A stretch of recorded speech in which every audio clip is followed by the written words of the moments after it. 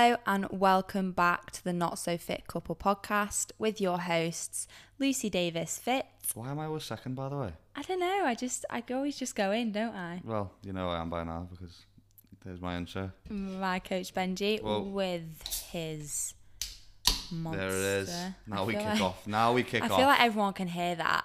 Today's podcast is all about why we train. Now, that is a broad topic because we are going to speak about so many different elements within this, such as our personal experience, the history of health and fitness, our personal sporting backgrounds, the ethos behind why we do what we do, why we created the My Coach School, and of course, different training. So you've got strength, hypertrophy, home training, obviously.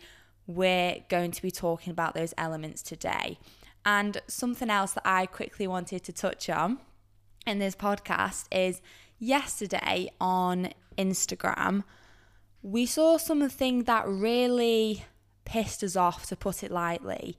There was a celebrity who posted something on Instagram about a skinny jab. And what a skinny jab does is supposedly suppresses your appetite and puts you on 1,000 calories a day. This person has 1.8 million followers and she's a woman, so she's sharing it to younger girls and women to jab yourself to lose weight. And it's Gemma Collins, by the way, just gonna put it in there. Yeah. What a fucking idiot. It's awful because the comments on her posts, for one, are everyone's just like, why are you doing this? We respect you as a person. You're a celebrity. You are an educated woman. What the hell are you doing? Obviously, myself and Ben both commented saying this is absolutely ridiculous. We tagged the company because I think it's so disgusting how a company can promote a weight loss jab when they're making people eat 1,000 calories. So they're in a ridiculous deficit anyway, which you wouldn't even recommend. And then just to jab yourself for no reason, it's just mind-blowing. It's mind-blowing. And I just wanted to say that because, quite frankly, any of our listeners, we want you to know it's absolute bullshit, basically. I think the thing that's the weirdest thing is that Gemma Collins talks about herself as in body positivity and be yourself and not about your weight and beautiful on the inside. But then she's promoting this bullshit of skinny jabs. The other thing is that I know for a lot of people they won't see this, but it's how much of an like you've already had a message, haven't you, this morning off a girl who's already tried it. Yeah, and she said she had the worst side effects and her boss had tried it. She had to take time off work because she was so ill. So think about how many females are actually going to try it. Think about how many girls have already tried something and failed, so now they go, oh fuck it, I'll just jab something into myself. Think about how many things now in the world that is good, that how many problems are going to be solved via either a pill or an injection. Like for guys, they want to get bigger, they'll take steroids. If girls want to get bigger lips, they'll take fillers. Take them. Yeah, you inject fillers into your face, don't you? You inject whatever that other shit is, Botox or whatever, into your forehead because you want to look like a plastic doll. I don't know. There's injections for everything to solve every single problem. And no one wants to work at anything anymore. Are you right? I'll be moving there all the time. Sorry, I couldn't get in. I felt really far away from my it's like, mic. you know when you're sitting next to someone on a plane and every single movement you feel. It's me. That's Lucy Davis. It's me. And there's just shortcuts to everything. No one wants to work for anything anymore. Everyone just wants it easy. And the thing is, it never comes easy because anything that's worth having takes effort, and people forget why the process is so important. So please do not buy these skinny bullshit jabs. Don't buy into it, because the thing is, I even commented on Gemma Collins' post this morning and said I don't just blame you, I obviously blame the company that was obviously paying you a fortune. However, they've got legislation for it as well. There's obviously a massively under-regulated part of the fitness industry that just doesn't pick up on this. And then there's the fact of she's probably been approached by this company and said that they'll do this, this and this.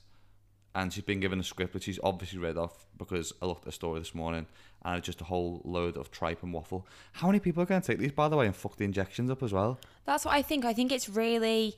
It's really irresponsible of a company to send out injections to people. They don't know how young these people are who could order these things. Inject themselves without knowing how, eat 1,000 calories and end up in hospital. Yeah. Well, I'm going on a mission to get this company banned from Instagram anyway. I think they've already blocked me because I tagged them in something. The thing that they can do is they can inject those fucking skinny jabs straight up their arse. That's the best thing they can do with them. And I guarantee you won't be long until it's banned anyway. Yeah, like the other fads. What else was there? Herbalife, skinny tea, the laxative things. Crazy. But we just wanted to touch on that anyway before we dive into the podcast. Rant over. So I think, firstly, we're going to talk about our experience. Now, our experience in sports, both for myself and Ben, it's from a super young age. I'm talking, for me personally, I was the most outdoorsy kid because of my dad. He's literally like James Bond. We did everything. I started climbing when I was 4, surfing, skiing, swimming, gymnastics, a lot. I was that sporty kid. So I kind of grew up in sport. You did all those sports that no one else did, I feel like. Yeah, that's Clive though, isn't it? That's my dad introducing to me to those sports when I was young, and I'm so grateful for that. And I've had the most amazing opportunities doing all these different sports. And then I was a full-time swimmer. I was a competitive British swimmer from the ages of, I started swimming when I was 10, but competitively 14 till I was 18. What are you laughing at now? I'm just thinking how childhood couldn't have been any different. Like, I can't swim, I just sink. Yeah. And my idea of sport is I'd be in the front of my house kicking a football and play Kirby with me. Yeah. Well, I say we had similar sporting backgrounds. I meant we were both very into sport. So mine was to the very highest level extent for a 14 to 18-year-old girl. I've spoken about this on my YouTube before about we had body fats done every week. We were weighed before and after every session. I was watched what I was eating from the age of 14. So I've always been very regimented in sport, and it's probably taken me in the last 2.5 years to get over eating disorders and to be happy where I am now training. It's so different than when I swam, but I'm in a really happy place. Yeah, my experience is vastly different from that. To be fair, Ben actually can swim. We did lessons last year, and he did don't lie to lengths. people, I can't swim. He did lengths. When did I do lengths? You did a length. Length. Singular. But I was one of those kids who played a lot of, like, I suppose, the traditional sports that a guy would play. Football, rugby. I played cricket for a while. Golf? Played golf. Played tennis. I played any, like, ball games. Hand-eye coordination was heavily involved. And then it slowly whittled down. I was so the opposite, you know. I was scared of tennis and netball and stuff. I used to play a rugby match in the morning at 9 a.m. And then my dad would drive me straight to my football match at 11 a.m. just full of shit. And then I'd play 4 hours worth of sport on a Saturday morning. Wow, check you out. Fit as a fiddle, mate. Yeah.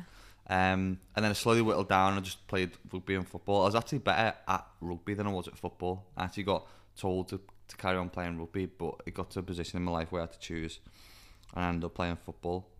And then it got to a point where I was very good, pretty good. I was being... You were really good, don't be so modest.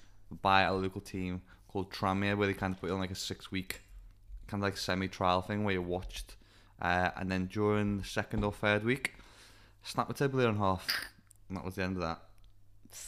And that's when I really got into the gym. So there's my wild sporting. So how old were you when you actually? I know this answer, but I know our listeners won't know how old you were when you got into the gym.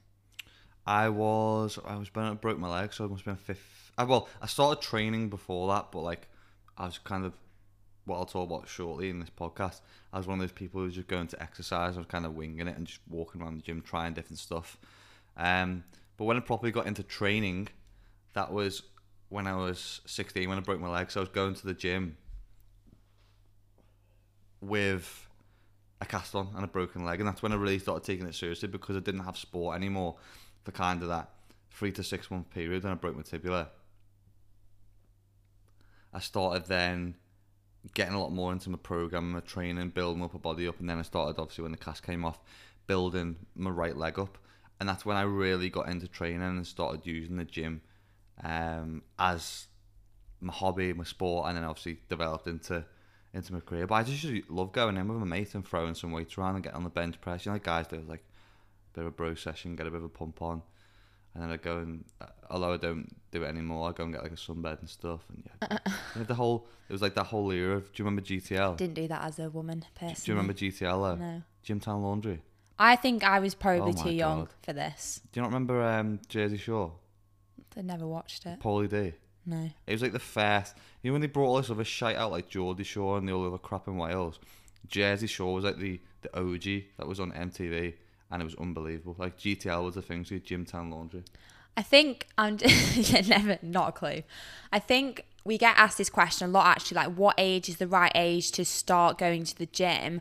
And I think it's very personal to each person. So I first started, I was put in a gym environment when I think I'd literally just turned 14, 15 as an athlete though. So I actually had a strength and conditioning coach doing all my programming and everything was replicated from the gym to the pool to make me a better swimmer. And when I was 18, when I actually quit swimming, that's when I actually started going to the gym myself. And I really struggled, the fasted cardio, the cardio in the morning, weights at night. I'd go like eight times a week, 7 days a week, Lucy. And I think when we get asked this question, you have to be developed as an individual before you actually go into weight training because you're still growing.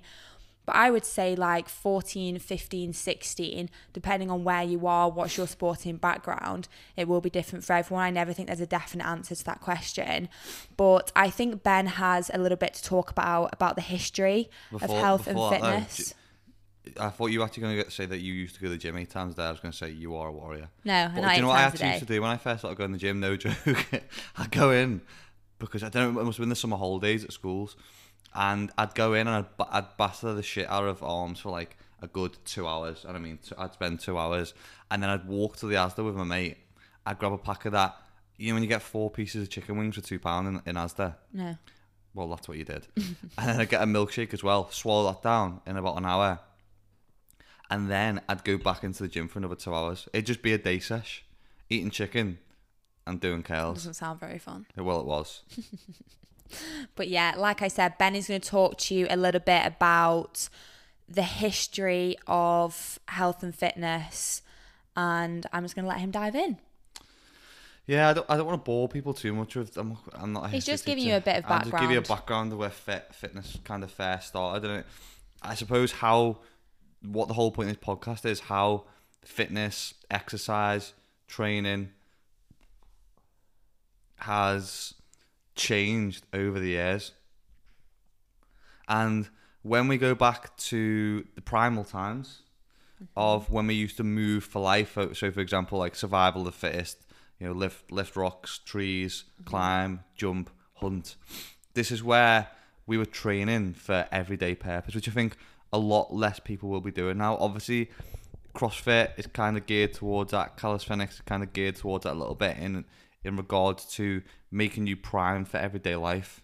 Some of the things that I don't believe in, like people, and you often see people comment this on like social media and you see people put pictures up of like a bodybuilder next to like a boxer, and like who win the fight? Like, why aren't you training for if you got jumped, or why aren't you training for like, I don't know, you know, the stupid things to make comparisons.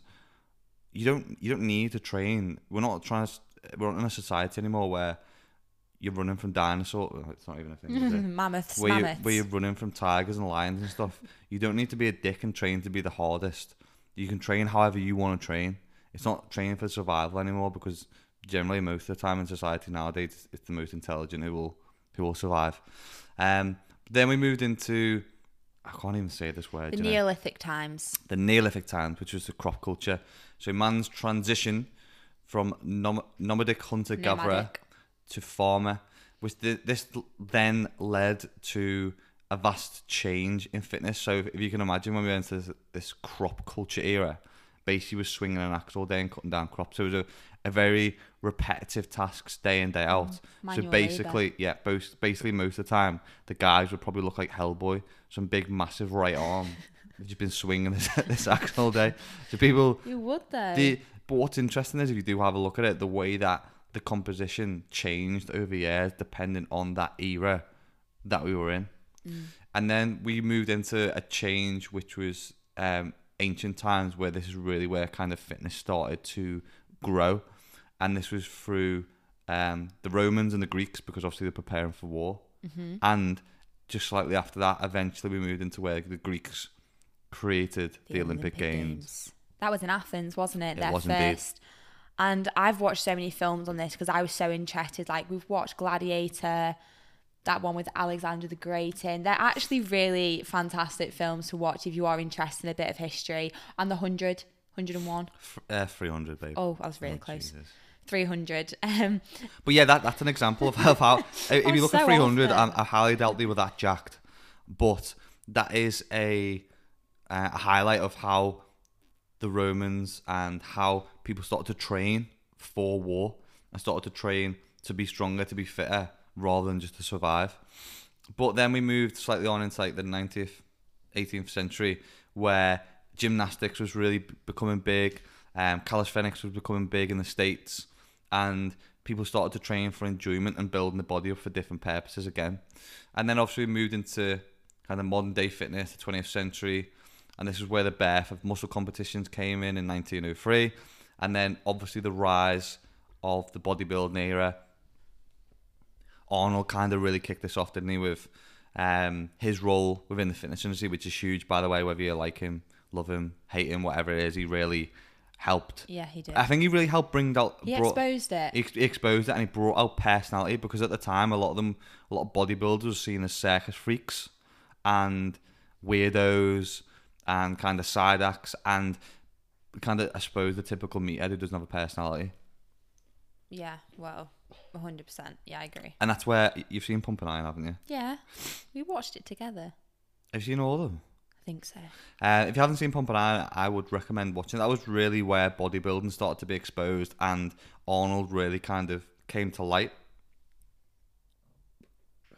And then he brought out like Generation Iron and stuff, but you can't beat the original. Now, the fitness industry today is a lot more, I suppose, aware of why health and fitness is so important. Like, as we go back in time, it was more so for survival. It was more so for war. It was more so for just general fitness to keep alive and to keep moving, and for everyday uses. Whereas now we're a lot more aware of our health and fitness as technology has evolved. We have a lot more access, well, probably more access than ever, and at a lower price than ever, a more reasonable price to be involved in health and fitness. But we're probably at a worse place than ever in regards to the population, to obesity and health and fitness, especially within the UK. Because I remember on the podcast the other week when we were speaking about the UK population in regard to the percentage of adults that are obese. Yeah, the podcast we did was in relation to COVID-19 as well. And there's a lot of research actually that's come out since we did that podcast about the positive correlation between if you are obese and actually picking up COVID-19, which was really interesting to see after we'd done the podcast. Yeah, and again, although there is now a mass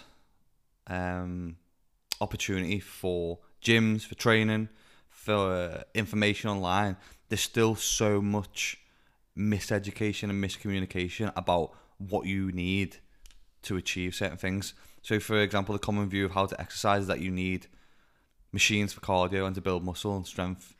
You just need to lift the barbell and do curls to look good, and maybe add a bit of stretching in the mix every now and then when you feel about it. So, throwing a couple of supplements and vitamins on top of that, and you're fit and healthy. Whereas a lot of people will often see exercise as more of a chore now and not a pleasure. It's something people have to force themselves to do, not a natural thing, which I suppose is a process throughout history. Yeah, I think what's important there as well is fitness and going to the gym falls into the category of sport. Now, my parents don't go to the gym. My dad does actually, but they don't really lift weights like myself and Ben do. But they ride 60 to 70 to 100 kilometers a day, and they really enjoy it. They don't feel forced to have to go and do that exercise. And what Ben said there before about the fitness industry is overwhelming, I feel like this is predominantly due to social media. Now, social media has grown significantly in the past 2 to 3 years. When I first popped myself on Instagram, which is probably, I'd say 3 years ago now properly. Just popped yourself on. Popped myself on. It wasn't really a thing. Like, being an influencer and being a fitness influencer specifically wasn't really a thing. Now, if you compare that to now, it is very saturated. So hence the saturation becomes the confusion of, I know as a woman a couple of years ago, there was information, but it wasn't as scary because there wasn't too much to choose from. Yeah, I think that is one of the things you just touched on then, by the way, is so important, because when you were first getting into it, I feel it wasn't too saturated at all. No, it wasn't. And I love seeing females lift heavy, who's strong, sexy, and I know you're doing a front double bicep there, but genuinely, I know I take the piss a lot of the time, but I actually did slide into Lucy's DMs about 3 or 4 years ago, because I saw your profile. I was like, wow, there she is. She's a strong, sexy female who lifts and proud and confident of it. And that's no joke why I first DM'd you, because I love that about the fitness industry. I love seeing females who are like that and who like expressing that and don't give a shit what guys think or what their perception is of it. Yeah, massive. Oh, I appreciate that. Massively though, I am a massive advocate of empowering women, and the other day I did the US Navy SEALs test and passed it, and there was a lot of men on there commenting saying she didn't do it, she cheated, she can't do that. I'm a massive advocate for women in sport and women in fitness, and I always will be. I want to be that voice, because I know I struggled a lot at the start with criticism and being a woman in a sporting environment, and it was only, I think, when I met Ben and we actually started the business together, I'm talking like 2 years ago now, where he introduced me to his ethos. Now, his ethos, and it's now our ethos, it's the whole My Coach School's ethos as well, is where you have performance, health, and aesthetics. Now, these are your 3 drivers. I just used to be aesthetics driven, which means I was very egotistical. I only cared what I looked like in the mirror, and it's all I could focus on. My goals were based around my aesthetics. I didn't really care what I could lift or how heavy, and my health was actually very affected because I wasn't really eating anything. So when I met Ben and he explained to me his ethos and why he trains the way he trains, he actually did quite a lot of CrossFit when I met him, which is the performance side. But it completely changed my perspective on training, rather than just being like, I want to be shredded all the time and I don't really care about what I'm eating. I was on like 1,200 calories and I didn't care what I could lift in the gym. When I switched this mindset, I got hella strong because I was focusing on performance. My health improved drastically because I was actually eating more calories and I'd got away from my eating disorder. And the aesthetics come hand in hand with your performance and your health. But I've never actually really thanked you for that, but that completely changed my perspective. Wow, this is turning into a bit of a therapy session, isn't it? That completely changed my perspective on health and fitness though. I feel like I've kind of gone through different eras, and I feel like everyone's goals are different. Everyone's goals change over a period of time, and obviously everyone, when they first get into the gym, they go to the gym like, do you know what, I just want to fucking look good naked. I want to get up in the morning, see myself naked, and feel, do you know what, I look good today. But that comes as a part of the process as well, because like I've spoke about before, you can't, obviously a lot of people see themselves as point A, they see themselves wanting to get to point B, and they'll see this process in between, whereas they won't be happy until they get there. Whereas once you start enjoying the process and you see those small incremental changes, you get up and see yourself in the mirror anyway and think, do you know what, I look fucking good today. And I think that is an important part of it still, because it gives you an instant sense of satisfaction, but it shouldn't be the only thing that you are focused on. And I've gone through different points where I've first started training for aesthetics only, and then I did a bodybuilding show, hated it, and then I started doing CrossFit for like 12 months, which is kind of where I started, we started talking, and then I kind of got into something called functional bodybuilding, so I do a little bit of both, suppose some circuit stuff, and some traditional bodybuilding. And then you just start to get a grasp for what you really enjoy doing. So now we do a bit of a mix of training. We do quite a lot of running. We do some WODs on like a Wednesday, Sunday, and then I'll do some traditional kind of, I suppose, like bro training on the other days. But that's the whole point of what our ethos is now, is to lift heavy, enjoy it, and look good naked. Yeah, you couldn't have put it any better. And this is why we created the My Coach School like we did. So the My Coach School is our online coaching platform. It is our subscription business, and Facebook have actually said to us it is the health and fitness version of Netflix, which is obviously a huge compliment, and it does describe it really well. When we created the school, we didn't just want to create workout videos, or we didn't just want to create recipes. We wanted to make it very personal and still fit in with our ethos of helping your performance, helping your health, and then also hand in hand becomes the aesthetics. Now, with the workout section on the My Coach School, there are hundreds of workouts. There are full VIP trainers focusing on progressive overload, focusing on strength, focusing on building your glutes, X, Y, and Z. And they're proper programs, so you go through different phases and different stages. With the workouts, rather than just being like an Instagram workout where you could just watch it with music, we actually give you cues and we talk through all the exercises with you, because we thought this was an important element behind your training and your performance. So if you know exactly what you're doing in the gym, you know how to perform an exercise, your overall performance is actually going to improve, which means your strength is going to improve. We made sure that we introduced a metric section so you can actually track every single lift you're doing, your reps, your sets, how you're feeling. It creates a pretty damn graph. I love graphs. And you can see your progress. So it completely brings in that side. And the health side, we have a whole learn section.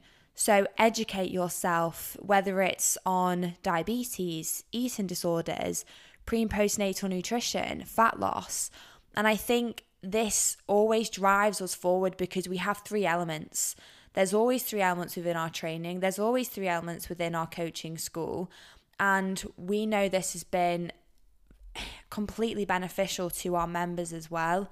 And yeah, it's truly been incredible. Yeah, I think that goes obviously into the next point, because as we always say, and like we spoke about recently, is that habits are so important to following through with a program, and what gets logged gets improved.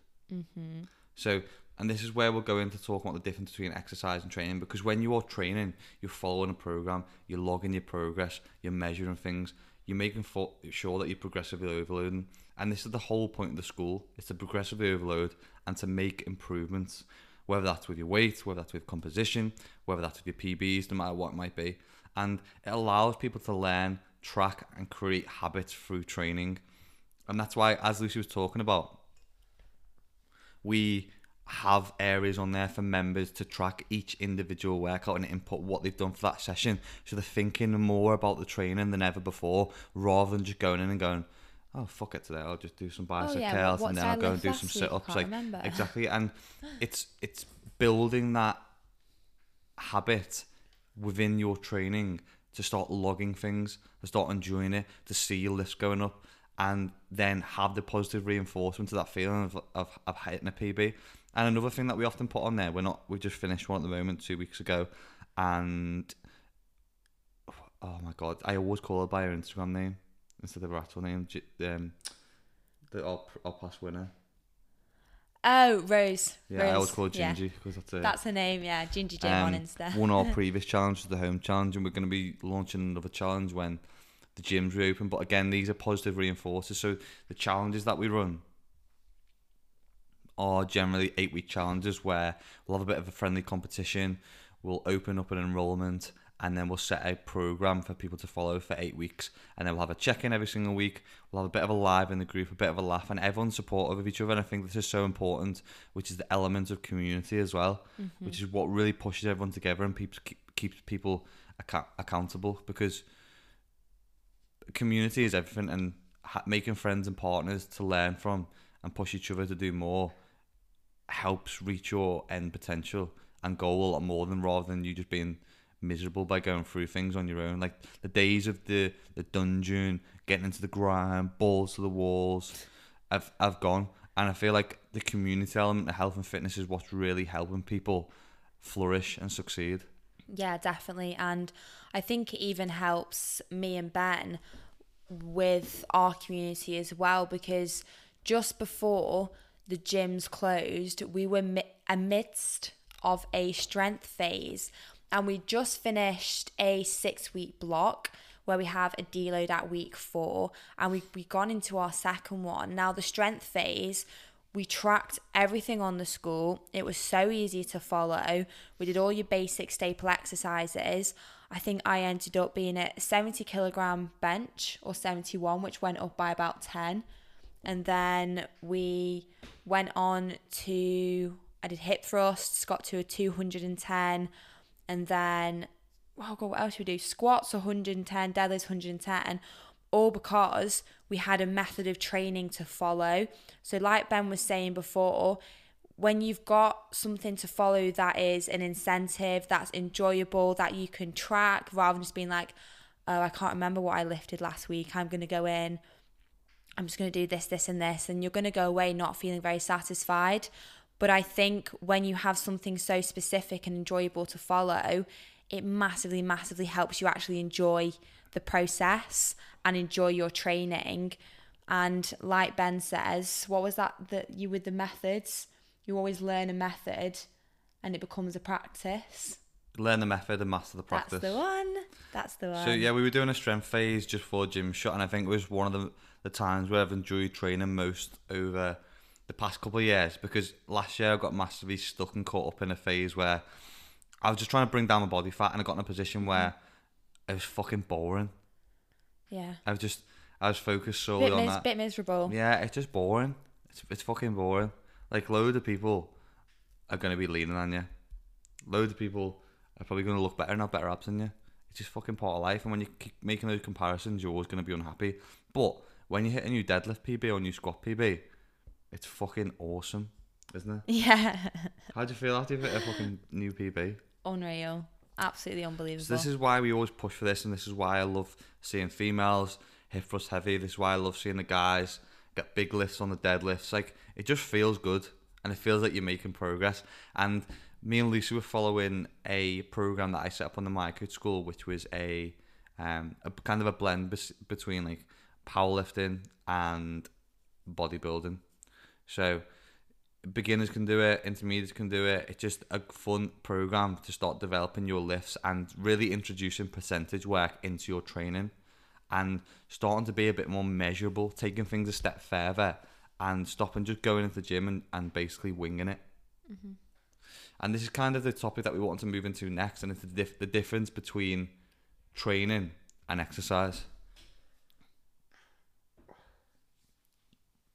So for me, exercise is what you do when you want to get hot, sweaty and tired.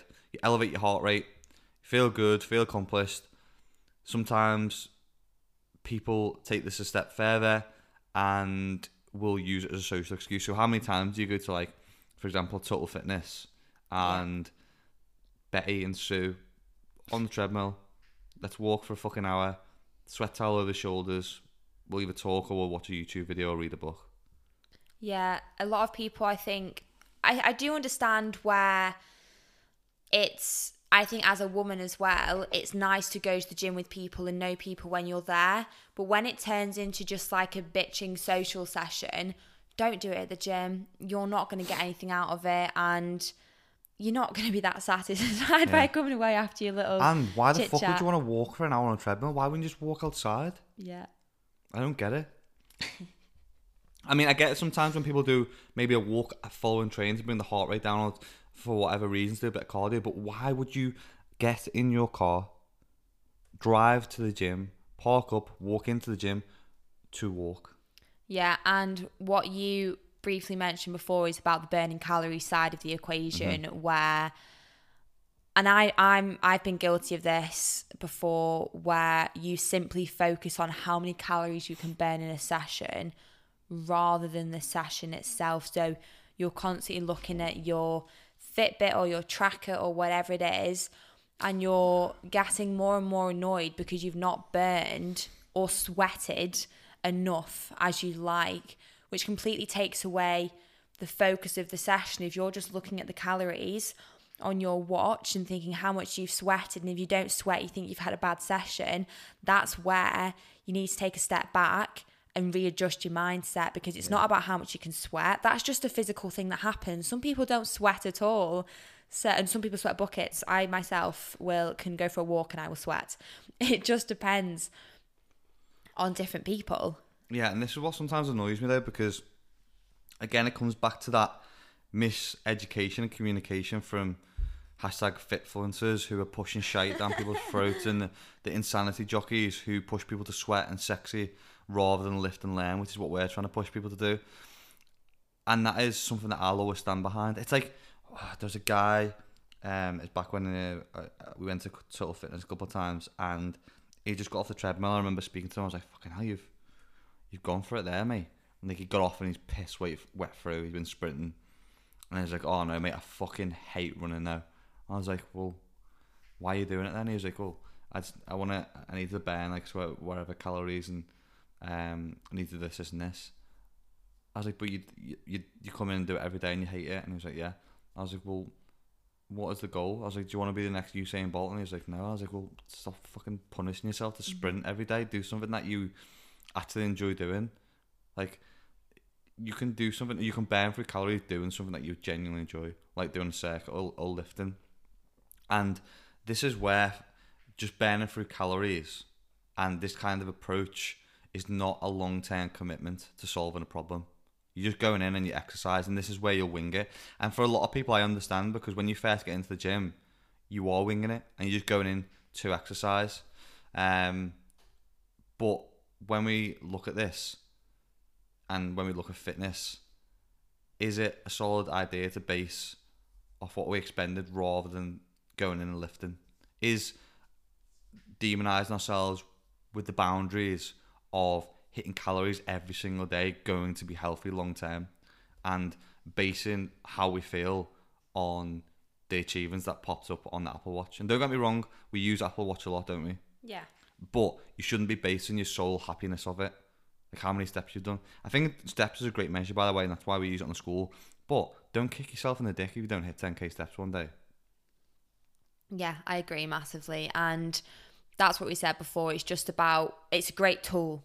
I think using a Fitbit, a tracker, an Apple Watch, like Ben said, we use them all the time. We think they're fantastic as a tool to add into your collection of your toolbox. That's quite a good analogy. It's part of your toolbox of your health and fitness journey, just as if you're on a fat loss journey, your calorie deficit is important to your toolbox, or if you're building muscle, your protein is an important part of your toolbox. So it's just adding things that you can build into your toolbox that is going to make you enjoy the process and essentially change your life. Yeah, and it's that question of, okay, well, you there might be a lot of newbie listeners listening to the podcast and wanting to better themselves. So how do you get better at this? How do you move from being a newbie, from simply exercising, to training? How do you get better at winging it?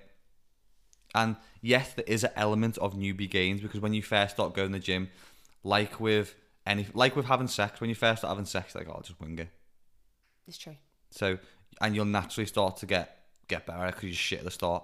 But through experience, you will get better quickly. But then you'll meet your one true love, and she'll find out at the end of the day you're a fraud. So you need to better educate yourself. And I know that is difficult with a lot of shite that is online. And I know it's often easy to believe what some people tell you, or you look at someone and be like, "Wow, they're shredded, so they must know what they're thinking about." No, bullshit. I've just seen a post online of another person who's launched an app because they've got 1 million followers and they're lean. Like that type of thing. That's why the fitness industry is so annoying. Unregulated. It's because people will get in shape and go, "Oh no, I'll be a fucking PT, or I'll launch an app." And it's the wrong way around. It doesn't mean they know how to be a coach. They just got in shape themselves. And it's like if for example, this is probably a bit of a harsh reality to use it, but if for example, my mum had cancer a couple of years ago, yeah, and thank God she overcame it. But then someone who is looking to overcome cancer wouldn't then go to my mum and ask for help. They go to the doctor who help her cure it. Yeah. You don't go to people just because they're in shape. Do you see what the time? Yeah, I'm trying to make? I understand completely. You need to go to the person who is qualified to do that, like the doctor or like the surgeon. Just because people experience something doesn't mean that they know how to help you or know how to coach you. Yeah, that's really, really powerful. And it is 100% true. I think as an individual, always kind of do your research around people and who you think is actually legitimate and who is going to be honest with you and who is actually going to help you, rather than boosting their own ego on social media. There is a huge difference. And I think this pushes us onto home training. Well, no, we'll talk about like what training is first. Yeah. So training is a process of adhering to a program, essentially, with an end goal, and you're working towards that goal. Now, you're looking for a psychological change and to progressively overload. So you can progressively overload in so many different ways. Physiological. Did I say physical? What did I say? Psychological. Oh, psychological. Sorry. Physiological. Physiological. Say it wrong again. Getting my words confused. You can progressively overload in so many different ways. The most common way is by increasing the resistance, so increasing the weight you are lifting. Now, the process is designed to produce change, and this might be a marathon, this may be to build up to a max lift, for example, might be to build muscle or to prepare for some sort of competition, like a powerlifting competition. Now, the two processes are completely different. One requires a program, and the other just requires a sweat towel and a podcast. So that's the difference basically between training and exercise. One is very regimented, one has a process, one has an end goal. And that is the difference between exercise and training that we want to try and get across to people. And this is why we're trying to push people more so to really get into training, not just turning up because they feel like they have to. I mean, at the moment for me, kind of, I suppose we are in a strange kind of era during lockdown where I suppose training has become exercise, because it's just become a part of our day that we get up and we'll train. And we'll exercise rather than train, because it's difficult to really progressively overload at home. Although you can stick to some kind of regime and program, for me personally, I wouldn't class it as training. Yeah, I think it's very different depending on your own strength, capabilities, and what equipment you have at home. We've seen some people with full gyms in their garage, and we don't have that. The heaviest weight we've got is a 36 kilogram kettlebell, or Ben will squat me, which isn't, not ridiculous as what he's used to. Or I will try and hip thrust him, again, half the weight we'd usually lift. And I personally, at the start, was obsessed with doing, not obsessed, that's a bad word, but really into, no, I was obsessed, I'm not going to lie, the HIIT training and the home training, because I was doing lives. And this was so detrimental because I was doing like 2 or 3 HIIT classes a day at my own strength training. And I think what people also fell into the trap was they did HIIT workouts just because they thought it was the only thing. They didn't realise they could go for a walk, they could go for a run, they could do a banded workout, they could just do a single kettlebell workout. It was very much so, okay, I hate HIIT workouts, but that's what everyone's doing, so I'm going to be a sheep and I'm going to do them as well.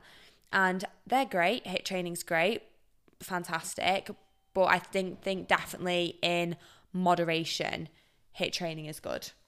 Yeah, I've got nothing wrong with that, but the thing I have a problem is with these shite HIIT workouts in your front room or your bedroom where you jump around like a brat doll on speed until you're either A, injured, I am all the time, or 2, closing in on a heart attack because you're gasping for air with someone shouting at you, just one more, and then you've got 45 more seconds whilst you suck up baby piss from your carpet in a 30-degree room. Like, it's just not beneficial for anyone.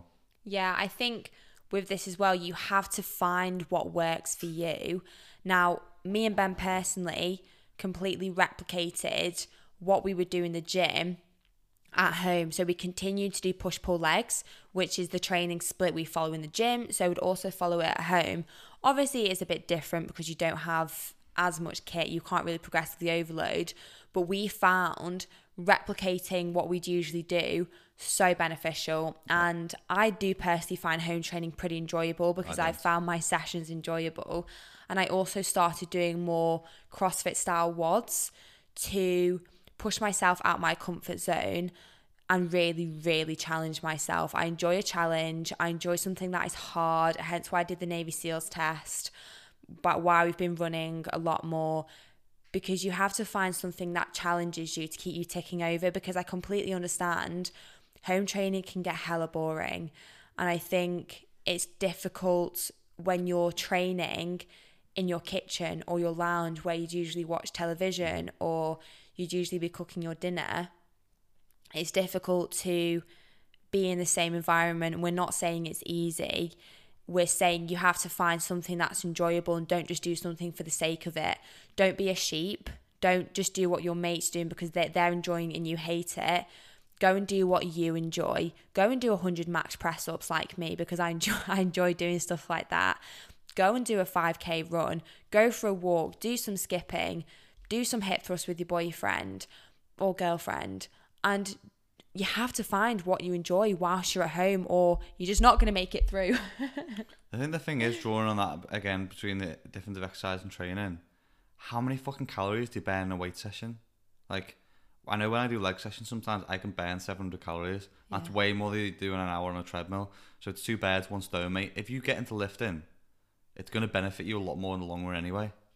Yeah, no, I agree massively. And this actually moves us on to, I guess, the mental side of training and how it actually makes us feel, and the confidence and the self-confidence you get from training or working out and exercising. Obviously, when you are training, I know a lot of people know this, but a hormone called serotonin is released. People say it's your happy hormone. It's the opposite to melatonin, which is like the nighttime hormone when it's dark. You feel amazing. You feel good. You could be really stressed. You could be having a shit day. You go and do your workout. You pop your headphones in. You go for a run. I guarantee you will come back or finish your workout and you'll feel like a new person. Mm-hmm. And I get this a lot. I'm quite an anxious person, as you guys probably have heard. And Ben's like, come on, let's just do a session. Let's get it done. We'll enjoy it. We have a bit of a laugh. Oh my God, it changes who you are as a person after you've trained. And I say that to anyone. I don't believe there's someone who couldn't do a session and wouldn't enjoy after, or how they feel after. Sometimes it is difficult to get yourself going for a session, but that's why I always say to people, how do you feel after? How does it make you feel? And that's why the most important part of health and fitness is the mental feeling, the mental side effects of that, and how it boosts your endorphins, how you get that stress release when you form habits and start to become a part of your everyday, and the sense of achieving that you get from it. But again, there's loads of good positives that come from health and fitness, and there's a lot that you can learn from it. And for some people, their goals will be very different, and that's why it's so diverse, and why setting different types of goals is often more beneficial depending on the type of person that you are. So for some people who struggle with self-control, for some people it will be the goal will be to say no more. Mm-hmm. For these people, practicing self-control and saying no may help them lose weight. Yeah. And that's what will make them happy.